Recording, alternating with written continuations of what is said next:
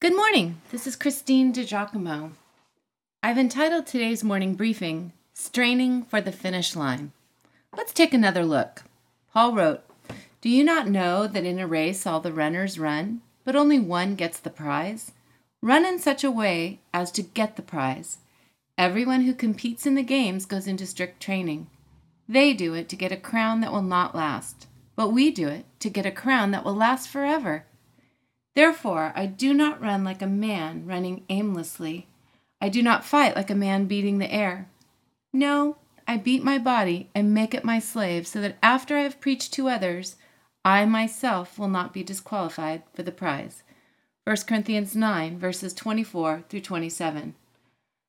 Oh, how I love the partnership of the fruit of the Spirit, self-control, combined with the exercise of self-discipline to live a life well-pleasing to God. Paul was the role model of the two elements lived out well. And, like the Olympic athlete who trains with the medal ceremony in mind, Paul was similarly motivated by the heavenly reward he would receive. Since the world just watched the Winter Olympics, the visual of the winner slightly bowing her head so that the medal could be placed around her neck is familiar. Just so, Paul operated with the vision of the Lord standing before him, saying, "Well done, good and faithful servant." I love that. Last night I was lying awake thinking about the motivation of such living. Do you first have the drive to honor the Lord with such sold-out living? Or do you get that drive by making small choices one after another until they all add up to a life driven by God-honoring spiritual fervor? Let me say that again. Do you first have the drive to honor the Lord with such sold-out living? Or do you get that drive by making small choices one after another until they all add up to a life driven by God-honoring spiritual fervor? What do you think? Years ago, I was exposed to the following piece, and while not every jot or tittle is applicable, the heart behind it is so appealing to me. I am part of the fellowship of the unashamed.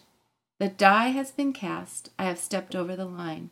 The decision has been made. I am a disciple of Jesus Christ.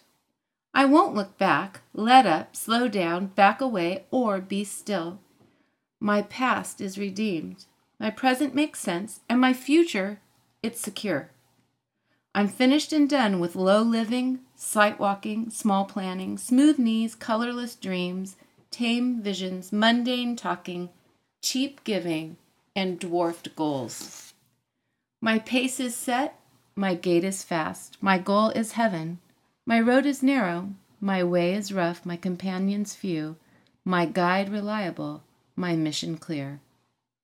I won't give up, back up, let up, or shut up until I've preached up, prayed up, paid up, stored up, and stayed up for the cause of Christ.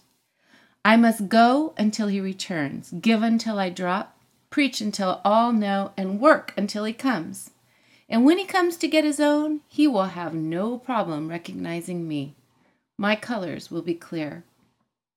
For I am not ashamed of the gospel. Paul wrote that in Romans 1:16. Those words are attributed to an African martyr. Actually, they're purported to be his last words. So do you first have the drive to honor the Lord with sold-out holy living?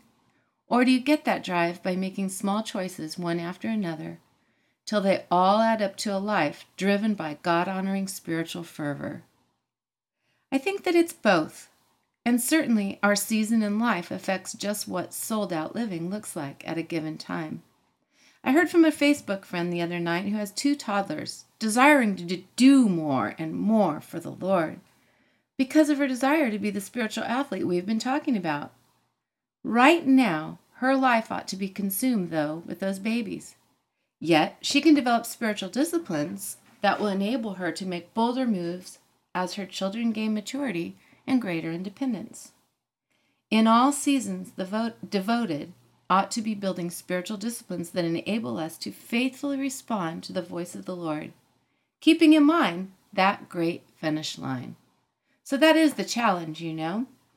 I pray that these verses of Paul's and some of my thoughts will motivate you to strive for that finish line.